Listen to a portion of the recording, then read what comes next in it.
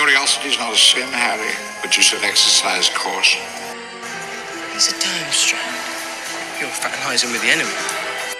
There's the Cruciatus curse. And we'll celebrate a boy who was kind and honest and brave and true, right to the very end. Hey everyone, welcome to Hogwarts, a podcast. Hey everyone, welcome to another episode of Hogwarts, a podcast. We're doing Chapter 14, The Unforgivable Curses, foreboding chapter title. And we have Anna back with us. Oh, hello. Not foreboding, I promise. This is, it's an interesting chapter. I think it caught both of our attention probably the first time we read it, and probably the 30-odd times that we read it. Oh my god, yeah, but no matter how many times I read it, I forget how much it makes me cry. Yeah. It's, what, are you saying there's some trauma with the unforgivable curses? Oh, just a bit. Maybe just a tad. No big deal. Obviously, a lot of this chapter takes place in the Defense Against the Dark Arts classroom. A couple other things that happen. We get our introduction to SPEW. Yes! SPEW. Society for the Promotion of Elvish Welfare. Woo! They have a manifesto. I love that she uses that word. Manifesto? Yes. Yes, and she bullies, peer pressures. Oh, absolutely. There was no saying no for Harry and Ron into paying for the actual badges. 2 sickles. And such. So we get some Hedwig mention because she returns with a letter from Sirius. She's not given nearly enough attention. She is not. Really, she really isn't. That was a very long journey. So there's a couple of different things going on in this chapter. I think where we need to start is the Defense Against the Dark Arts side of this. And to start there, we do get a Lupin mention in that Mad-Eye opens his class up with how Lupin left a note for him about because Lupin was a good teacher. Lupin's a great teacher. And I like how Moody is just like, seems like he got that covered. Seems like you did the dark creature thing and you're all set on that. Which, I don't know if he knows a lot about Remus Lupin or whatever, but he seems to just trust that Lupin is like, yeah, Lupin covered it. We're good. No, you know what I mean? Like you'd have to if you're taking over from a teacher. I guess. I don't know. It's just like, wow, he's just going like, all right, you know that. Moving on. Like, all right, don't have to do that again. He got it. All right. It also made me just question, like, Lupin must have left this note for, like, every year level. Of course, because he was a good teacher. Which then made me think, like, I wonder what Lupin's 5th, 6th, and 7th year classes must have been like. That must have been, like, the coolest things ever, right? Oh, my God, yeah. Like, when you get to advanced... I think that they would be kind of similar to... Like, Dark Creatures? No. Like... I think kind of similar to, like, what Moody's doing. Like, maybe not, like, you know...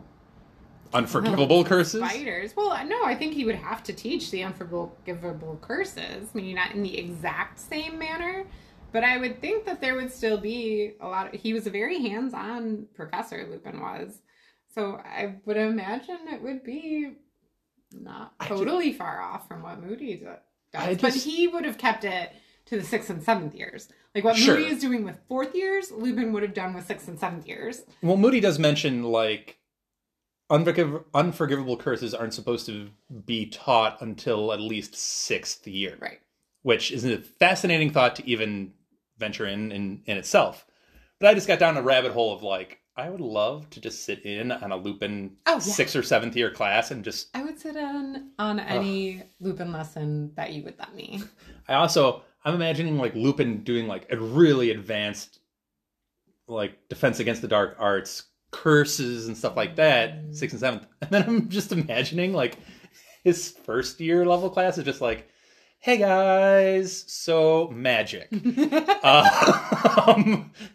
Here's what magic is. You know, like what do you teach in a 1st year Defense Against the Dark Arts class? Like, that's what I'm getting in my head. I know. Especially Lupin and his personality, I'd just be like, okay kids, so magic with a wand. You're acting like they're like kindergartners. That's They what I'm kind of picturing. are. Like, that's what I'm picturing in my head. Is exactly that, like a picture book. So Like he cute. just like flips through a picture book. Again, I would happily sit in on that class. They all sit in a semicircle around him as he's like. He's got one of those carpets. It's like a picture book, but it also like pops out. It's like a 3D. I don't know. This is where my head goes. I digress. So we get to Moody actually teaching, and he wants to teach about curses, which I think is a really cool idea, despite the curses that he's getting into, not really supposed to be taught until 6th year. And we get into the unforgivable curses. So obviously you have the Imperious Curse, which is total control. Gave Ministry of Magic trouble after the First Wizarding War with Voldy. Like, who was Imperious, who was free will, a lot of problems. You have the Cruciatus Curse, which is straight up torture. And then you have the Killing Curse, which kills. So it's very aptly named. It just is what it is. All of which will earn you a one-way ticket to a life sentence in Azkaban. So, what are your kind of thoughts on just Moody opening up with unforgivable curses? It does seem kind of intense to begin there. I mean, I feel like there are curses that he could have started with that they probably do. I feel like they're not going to spend the entire year on the 3 unforgivable curses. You feel like that's the main event portion? Yeah, like I feel like maybe get a feel for your students before you just jump right in there. But I mean, it's definitely a way to make them respect you and really like you. I don't know if this is going to be a spoiler thought, but do you think the people who he has in his class specifically give him that little nudge to be like, no, let's do this? So I have a lot of things I want to say about that, but they're all very spoilery. Fair enough. What I will... Side note, speaking of kids in his class, I like him going down the roll call and then like him with his magical eye, like looking at everybody. And then he's like writing something on the board or something like that. And he's like, put that away, Miss Brown, or something like that. It is lavender. And he's looking like through the back of his head. Yep. And Harry's just like almost taking note. Like I imagine Harry taking note in a notebook. It's like, magical eye. Check. Magical eye can apparently see through back of head. Check. There's another one that he Magical figures eye out- can see through wooden desk. Yes. Check. Like, and he's just like listing all of these off in his head. It's great. Oh, that's very Harry. It's helpful for us, the reader. But I just imagine him like in his notebook as he's taking notes. Can do this. Can do this.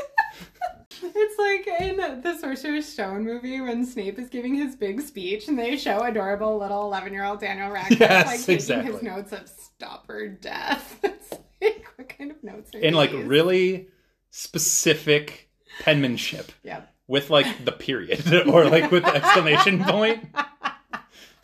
I think through the back of his head would have gotten an exclamation point. Can see through wood. Check. Yes. He's like, okay, who knows what a curse might be that would get you a lifetime sentence in Azkaban? And as kids raise their hand, Ron is the first one with the Imperious Curse. Then he pulls out his spider from a jar. Poor Ron. And yeah, Ron struggles. And he does the Imperious Curse, the Imperio, on the spider, and then makes it do effectively a tap dance. A couple other things, and a tap dance. And kids start laughing in the classroom, because it is an absurd scene to watch a spider tap dance. And then he cuts across them with like this, think that's funny. What if I did this to you? And you had no idea what you were doing or what I could make you do. And like, I think Harry notes silence immediately. Mm-hmm. So Moody is a really great teacher. Like, is he maybe a tad too intense, showing this all to 4th years? Yes. Is it semi-questionable that he's performing these unforgivable curses, like he's actually performing them? Yeah, that's a little suspect. But is he teaching important lessons to these kids? Like, with one sentence, he got these kids to realize the extreme seriousness of the Imperious Which Curse. is not easy to do in a room full of Right. kids. Yeah, for sure. Like, I was going to ask you later, like, which of the 3 unforgivable curses do you think is the worst? Oh, gosh. And we can talk about it more in depth. But I think about it a lot. And a lot of times I end up coming back to the Imperious Curse. I feel like people always kind of think that's like the least bad of the 3.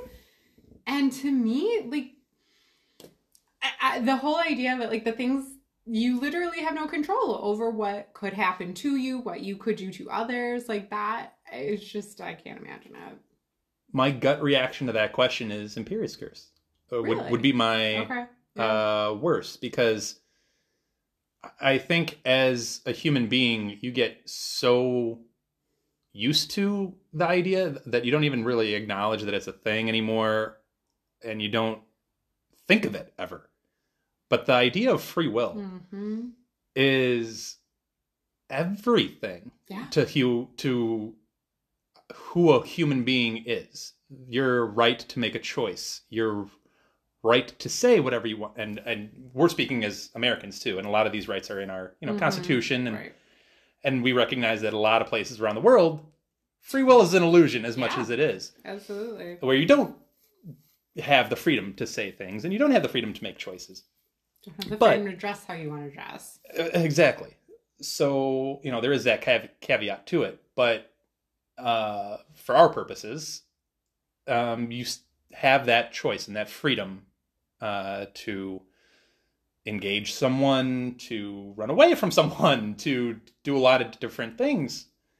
So to take that away is a very scary thought. And I think for anyone who has had free will taken from them, it's the worst to not be in control of your body, your mind, anything.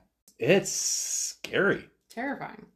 So I think that one, not to say that obviously we can get into the spoilers section and the broad overview of how these spells impact the wizarding world. Right. But Cruciatus Curse obviously comes with its own. I mean, if torture isn't enough to make you like scared, then there's something probably wrong with you. Probably. And obviously, Killing Curse is the most bluntly obvious. Life just gets taken from you. So, Well, there's no even way to like block it or do, yeah. so that presents its own scary things. And when we get to the spoiler section, we can kind of get into those 3 in the broader wizarding world. But yeah, my gut reaction is Imperious Curse. So I don't know if that surprised you or not. It does surprise me. I mean, it makes me feel kind of good though, because I literally thought I was one of the only people who thought it was the worst. It's nice to know after knowing you for so long, I can still throw a surprise in your direction. And so long talking Harry Potter. It's interesting. But yeah, so Ron says the Imperious Curse, and Moody has that moment where he shuts the class up immediately. Then you have Neville raise his hand, and I think Harry was the one to note that he was mildly surprised that Neville even raised his hand. He said that normally herbology is the only subject he willingly volunteers information in. Yep.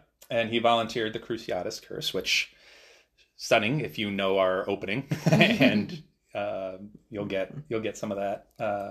But Moody then takes Spider out, and to Ron's dismay, enlarges it.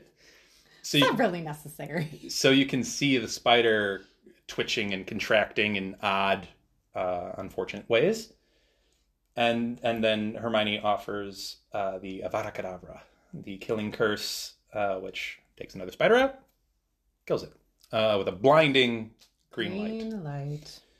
And then he has that dramatic line of like the no blocking and anything like that. And he's like, only one person is known to have survived this, and he's sitting right in front of me. Why would you do that to a yeah, seriously, why would you do that to a teenage boy? That's terrible. But anyway. I mean, I'm pretty sure students aren't thick enough to not put 2 and 2 together there, but yeah, that's just like literally spotlight right on the situation. Oh yeah. I don't know if that after that build up and all of coming from Moody, I don't know what students then think of, because that creates a certain type of image of Harry. Like, I wonder what students outside of our trio, if we can go outside of that little bubble that we get, that narration bubble, and go to, like, Dean or Seamus or one of the other students and just be like, what are they thinking of Harry at that moment? I would like to know, I'll go a step further. Say, presumably, Moody gives the same lesson to all of his fourth years. Sure. Yeah. Is he in Ravenclaw saying, oh, and there's only one person known to survive the killing curse, you go to school with him? Ravenclaws are certainly going to figure it out without even Harry to be sitting there, Moody staring at him. So then, like, what do people who don't even know Harry as well as his fellow Gryffindors thinking? Like, it's just, yeah. You know what just popped into my head? After I go on that long-winded monologue of, I wonder what Lupin would teach 7th years or 1st years. What is Moody teaching his 7th years right now? Like, what on earth is he teaching them? Putting the Cruciatus curse on them. Like, is he just killing them? Look randomly? Do we know that? Okay, I'm pretty sure he's not killing Like, them. what could he Pretty possibly... sure even Dumbledore would have a problem with that. Like, but seriously though, if he's teaching 4th years unforgivable curses, where's the up from there? Like, you know what I mean? He's teaching them how to perform them? Is he bringing in, like, a real werewolf to just attack 6th years and just be like, figure this out? Like, I think he's setting up the spiders and he's having them perform Avada Kedavra on the spiders. maybe he's taking him into field trips in the Forbidden Forest and just be like, you're on your own. Come back, maybe. Like, just drop him in the middle of like a game of Survivor. Like their you're own either coming back or you're not. Like, maybe this was the first Hunger Games. It's him just setting this up in the Forbidden Forest and just being like, whoever comes back alive gets the A. Constant vigilance! I was wondering when the first constant vigilance was going to be brought up, and there it was. It's been in my mind a few times. Just randomly screaming it out. Yes. Seriously, though, I have no idea what he probably teaches Who class. knows? Yeah, I don't know. I want to see it. Unless this is just his, like, welcome to Mad Eye Moody, and he gave this exact same lesson to every single... He even gave it to, like, the first years. Probably. There's no pretty picture books and rugs like Remus would have provided. It's just constant vigilance. Those poor... Welcome to the wizarding world, Muggle-born children. Here's some curses for you. Those poor 11-year-old children. Yeah. I could just, like... I just imagine... like little Johnny going to his seat, and then out of nowhere, like from behind, constant vigilance, and like, what do you think happens to Dennis Creevy? He probably jumps like 3 feet off of his seat. Oh my gosh. Okay, well that was a fun side note. I don't know if you have any notes on Spew at the moment, or if you want to save that for later chapters. Just Manifesto. Just Manifesto. So we get Hedwig returning with Sirius's note. And, quote-unquote, rumors have reached Sirius. Yeah. And this is... Harry's scar hurting is just one in a series of things that he has heard about that has concerned him enough that he's making his way back to the UK. Yes. Okay. I have questions on all of that. But also, here's a pure Harry being an idiot moment. That literally he reads the words, this is one of a series of events that I've heard about. And he immediately thinks, it's me, I'm the only thing. Well, he is the final straw that makes Sirius decide to come back. Come on, he's 14 years old. I sympathize with him here. I probably would have had the exact same reaction as Harry. No, I would have been curious about, like, what other series of events? Well, and Ron even says, like, what sort of rumors are reaching him? Like, how? Why? Yes. Like, what context does he have as he's laying on the beach with his giant toucan coming in? Exactly my questions about this whole thing. Like, who is he talking to? Like, I don't know. Is he in conversation with Dumbledore? It's Lupin. I would assume Lupin. Yeah. I would assume that they've been They corresponding need to back and build forth. their relationship back up. Is he in conversation with Dumbledore? Because Dumbledore is one of the only few people that know that Sirius is innocent and a free agent. Right. So I would assume... I feel like those are literally the only two people. options. Yeah. I don't know how much Dumbledore is put... Unless it's a very, like, encrypted, like, note that he's sending Sirius. I can't imagine he's telling him anything too crazy. I could definitely imagine Wolfstar having their own language that nobody else knows. Well, maybe still living still knows. Fair enough. I can imagine Lupin just corresponding fairly normally, all things considered. But I don't know what... We know Snivelus isn't giving him any info. But then that would beg the question of, Dumbledore's got his ear to the ground on everything. Yes. What's Lupin doing at this point in time that he's able to relay rumors that might concern Sirius? I don't know. I don't know. It's harder for him to find a job. Maybe Exactly. he's doing some shady stuff. Maybe. That gets him some info.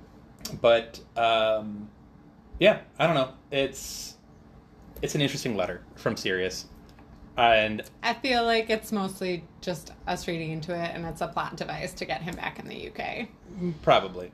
But then why do you even put, like, a series? I don't know. I don't know. Anyway, there was... Wait! I wanted to bring this up. Uh-oh.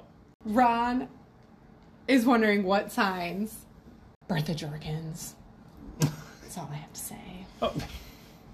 I did not prepare a Bertha Jorkins segment today, and I'm regretting that now, but... It's okay. Yes, okay.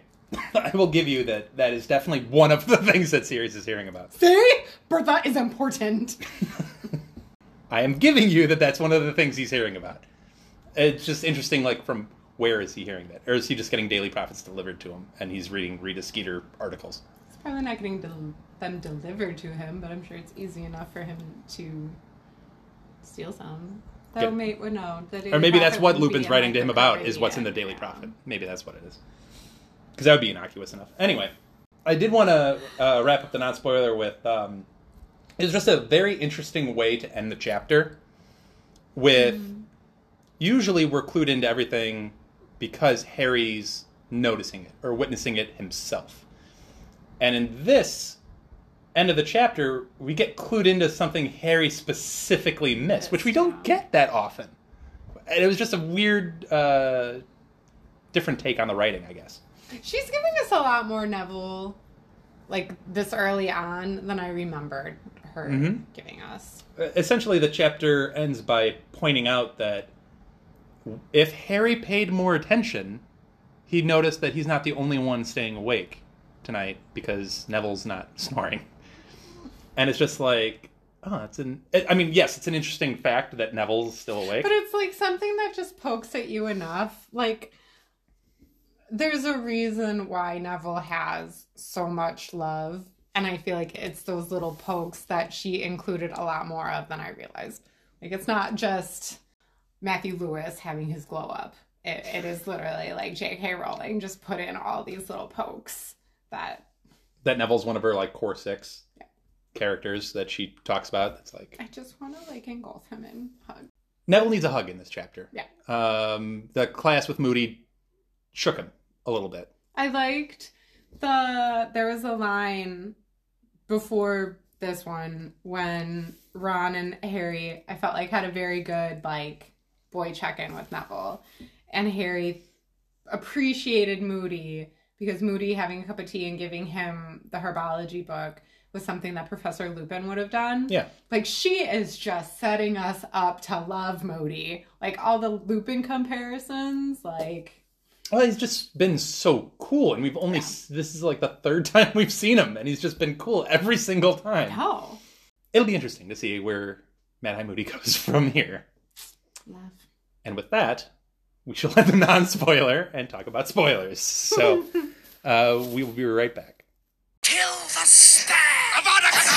All right, so we're back with the spoiler section, and we have a lot to talk about. There's a lot to dig into here. I did want to mention really quick and ask you, there's a moment where Crouch says that Crouch says that there's a lot he has to teach in 1 year. And Ron pipes in with, "You're not staying?" Do you think Crouch slipped up there, or do you think he just doesn't care one way or the other? I think that I just always assumed it was an actual real detail that he gleaned from Mad-Eye Moody when he, like, took over, like, locked him up and stuff and got him, because... Oh, you think it was a Crouch detail that is Moody... accurate. Okay. Yeah. Okay. You don't think it was just Because like I don't really see Moody having wanted to stay more than 1 year. I do think, like, the favor to Dumbledore. I think maybe he even found it out from Dumbledore, like, maybe when he arrived to the school. I'm assuming him and Dumbledore Thanks had for a doing nice this little favor for me. meeting. Yeah. That's possible. I just didn't know if it was like, ooh, this is an example of Crouch It'd be maybe kind just of a like... random slip-up, because I don't think... I mean, do we think Crouch cares about teaching the kids? Like, does he have a great desire to teach them a lot in only 1 year? Well, that kind of brings us to one of the other things we want to talk about, which is you mentioned how Moody's a great teacher. And I'm like, well,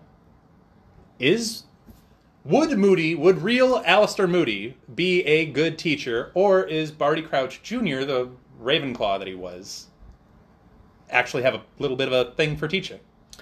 So I do think real Moody would have been a good teacher, because we know that he taught Tonks when he was her trainer mentor Yeah. when she became an Auror. So I think there's something about him. Do I think he would have been as good of a teacher as Barty Crouch Jr. is being? Probably not. See, I don't know. no, that was the thing. I think you hit it on the head with the mentoring Tonks thing.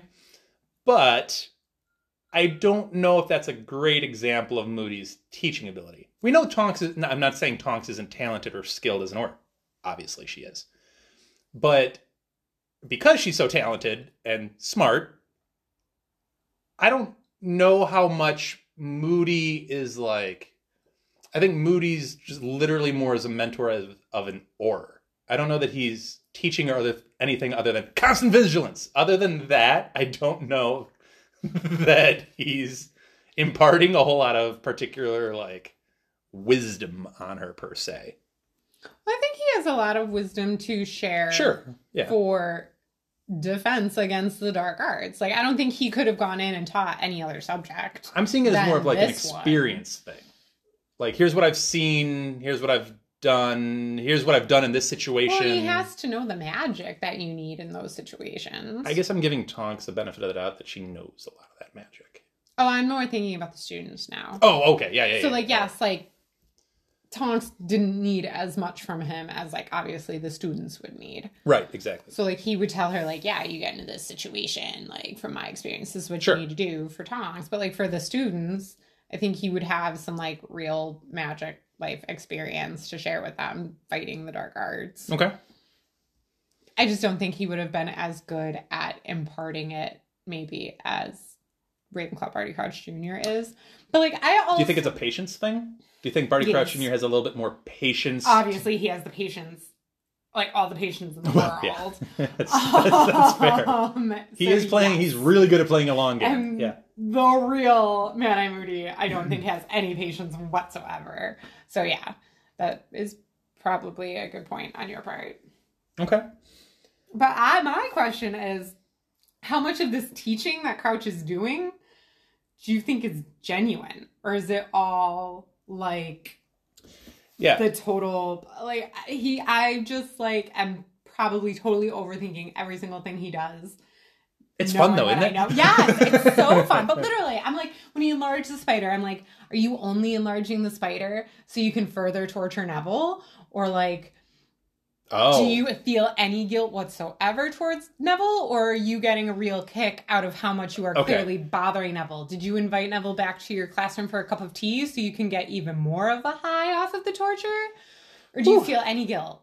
There's a lot of places to go with this. So let me backtrack it just a second. There's a lot of trauma in that room that Moody's teaching. So you have, obviously, Harry with the killing curse. Yes. You have Neville with the Cruciatus curse, because his parents, the Alice and Frank, were tortured. And then you have Ron, to, I guess, a lesser extent, but still very real, with the whole spider aspect of it. Very real. Very real, just not as mortal danger-esque than the not other as, like, I was raised without parents. Right, yeah. So, a lot of trauma. And I kind of broached the question earlier of, like, do you think this was always the plan for Moody? Or do you think he specifically looked at his roster and goes, I have Neville Longbottom and Harry Potter in the same freaking class. I mean, this is like my point. Like, I don't know. Like, I can't tell. Like, he must have had a similar lesson to this for the twins and Lee Jordan, because they were so excited about his class in the last chapter when they were telling Harry and Ron. Like, I can't imagine what would have been more exciting than this. But, like, yeah, I don't know. To your point then about him kind of taking Neville under his wing, and is it a more sadistic twist on it?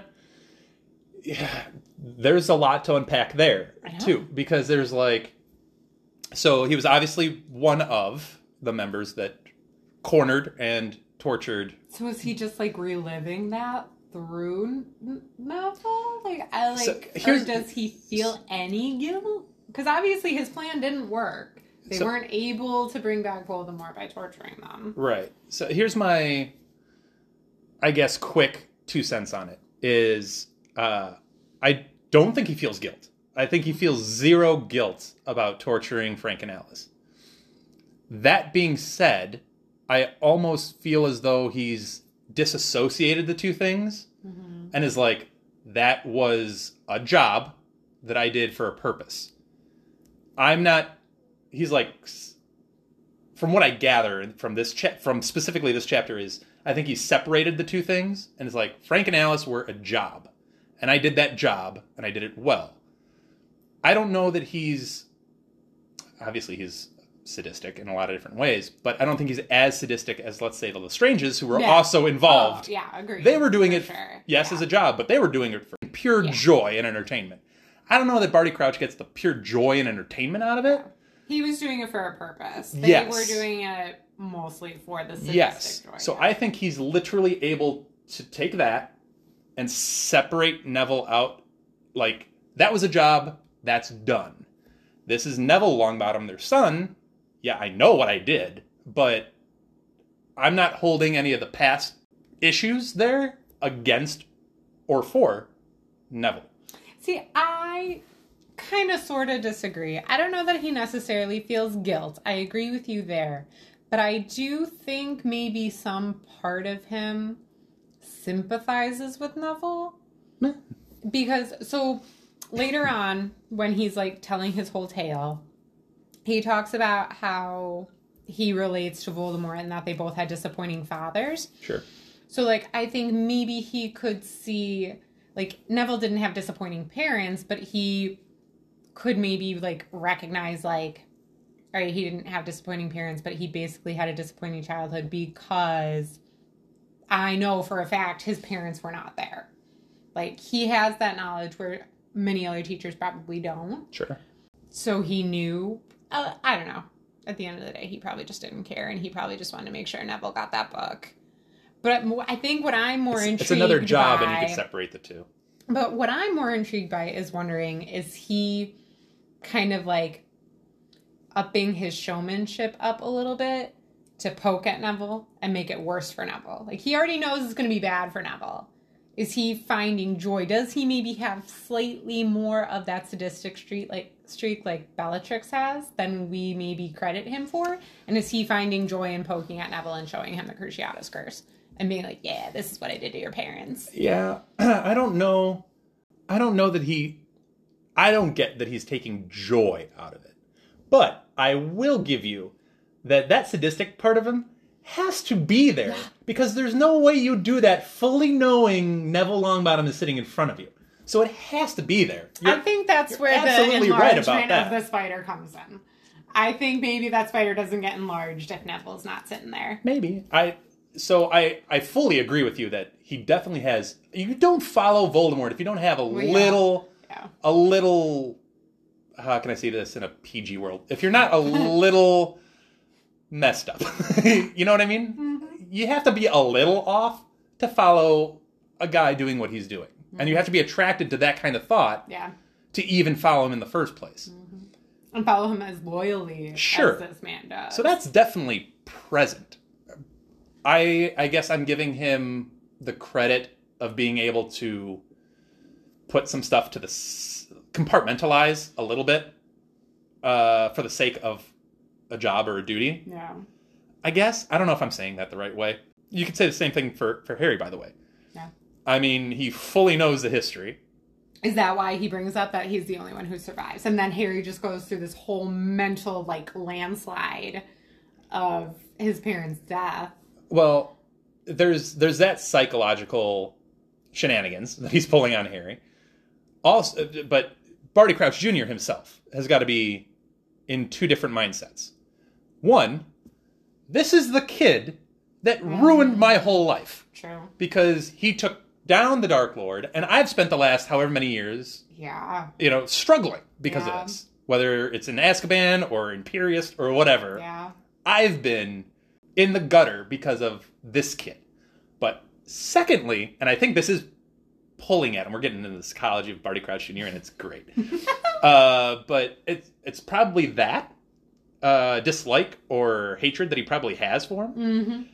But also pulling with it because, and this is me shining some light on the Ravenclaw part of him, there's probably got to be some curiosity as to how the heck did this kid foil the Dark Lord? And there's probably that in that statement of, like, the only person to survive this is sitting in front of me. And there's probably a thought in his head going, how did you do that? I mean, Voldemort himself asked that question. So Barty Crouch Jr. has to be asking the question. Of course. Yeah. And he's probably as curious as he is angry. Yeah. And just like, I want to know the answer.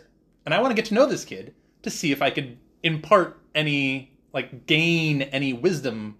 Which, again, the patience and control that he has, like, to be that close to this kid all year. Like, he builds a relationship with Harry, very much so. Yeah. And to not just ever lash out at Harry, it's more than a lot of people would be able to do. And that's because he's got he knows he has a bigger role to play, both Harry and him, and a bigger job to do. There's a job that needs to get done. I think you put somebody other than Barty Crouch Jr.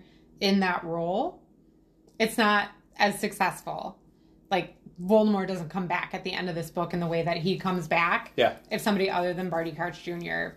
is given this job. Like, you say that, and I'm trying to run through a roster of competent Death Eaters, and I'm like, not very many. Snape would be the only one that could do the job because he but I don't does think the Snape job. has the control over his feelings towards Harry to be I'll as give you successful that's an added as Barty curveball. Crouch Jr. And, Sure, I'll give you that added. He's intelligence-wise, he's capable. He's the only one, There's that curveball. I'll give you that. But other competent Death Eaters, I'll get this name out of the way real quick so you don't harp on me too much for it. But Dollhoff, I don't think can do it.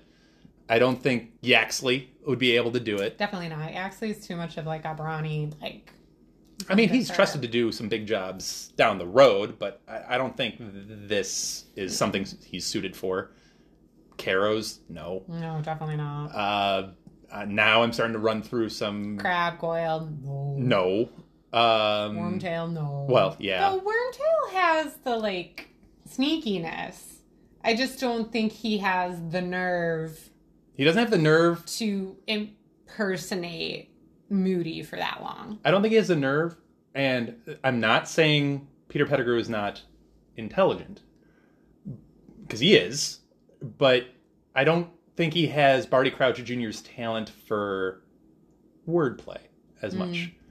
Like, Barty Crouch Jr. knows what he's saying. He knows the power of his words, and he knows how to, like... Well, and the subtlety in the ways that he leads Harry through the Triwizard Tournament. Right. The whole time. That you also have to be competent enough to you yourself be able to get through that tournament. Yeah. And there's, to Barty Crouch's credit, there's very few that could really do it. Mm-hmm. So you have to be a competent, talented witch or wizard to navigate your way through the tournament in any circumstance. So that takes a certain level of ability. So again, I'm sorry we're gushing about Barty Crouch Jr. again, but I don't, the point is, I don't see many, if any, like Lucius couldn't do it, like Death Eaters that would be able to pull this off. I think the same Goyle could do it. You literally just said he couldn't, like 2 minutes ago. Anyway. Before we get on too long about this, there was something from the non-spoilers that I wanted to bring back and discuss, and that's, we're in the chapter, The Unforgivable Curses. Yes. So, we've just talked about some of the trauma that was in the room. these unforgivable curses we've seen play out over the course of the books. And obviously the Killing Curse gets the most publicity because, Lily and James, among many others. The Imperius Curse, I think you mentioned this in the non-spoiler, doesn't get talked about nearly as often. Yet there are examples of it being used, particularly later on in Book 7. It's used pretty heavily because you get Pius, thinking he's being the puppet Minister of Magic, being Imperius. You get lots of people. You get Stan Shunpike is Imperius. They fill out the Death Eater ranks with a lot of Imperius people. Yep. And Harry himself uses it a couple times. Yes, he does. That's how I was. Yeah. So I remember the first time he used it, and I was like, "Oh, he's actually." The first person he uses it on is the goblin. Bogrod, right? Yes. Yeah, it's the goblin and it's Griphook who coerces him to do it. Yeah, and that's how they get into Gringotts. During that whole roller coaster ride of, quite literally, of an experience. But yeah, so Harry himself Nothing will ever shake me as much as when Harry tries to use the Cruciatus Curse, though. That's in Book 5, right? Is when he first tries to use that in the department, not in the Department of Mysteries, but in the Ministry of Magic. But I was thinking more because he kind of successfully uses it in Book 7 when they spit on Minnie, and that's what really pushes him to actually successfully use it. I think that's why it sticks out to me because he actually causes pain with it. Moody does describe a little bit, not so much with the Cruciatus Curse, but with the Killing Curse. He's like, if you all tried to do it right now, I wouldn't even get as much as a nosebleed. Because the trick with this is you have to mean it. And Bellatrix tells him that when he tries to use it in Book 5. Which is great. And I love that part of I guess that's not in the movie. I love that part in the book with Bellatrix doing it. In the movie, it's Voldy himself going, because he's trying to use the Cruciatus Curse on Bellatrix in the movie. And Voldy says that to him? And yeah, Voldemort's making his entrance.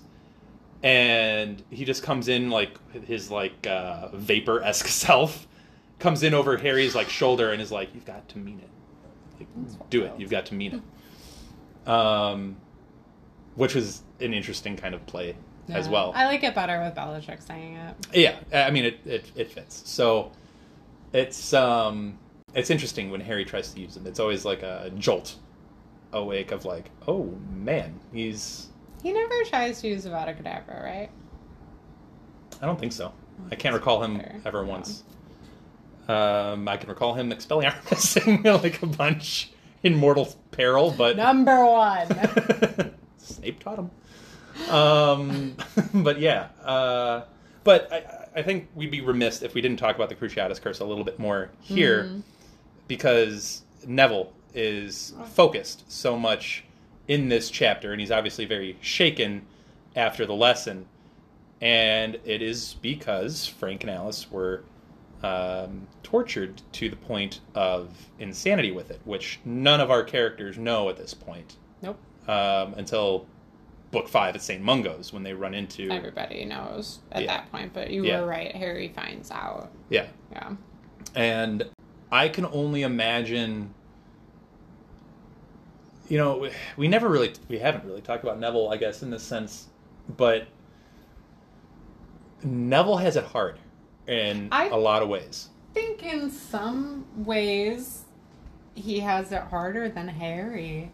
To see your parents, but to not have your parents know you, and you not to know your real parents. And everybody tell you what your parents were. And your are. Grandmother force you to use your father's wand. Yeah. Yeah. There's a lot to it, because his parents were and are heroes. They fought valiantly. They were gifted Aurors. They talented witch and wizard. And he's been told that. And he doesn't know that. He can't see that from what they currently are, which is heartbreaking. And you just get told story upon story, and it's similar to Harry in that you get told story upon story about how great your parents were. It's different because all Harry has is that imagination of how great their parents his parents were. When Neville can literally go and see them and not see that they're those people anymore. And that's got to be hard. It's got to be hard for his grandmother, too, for that matter. Like... Of course. She was Frank's mother, yeah. I mean, I'm sure that's...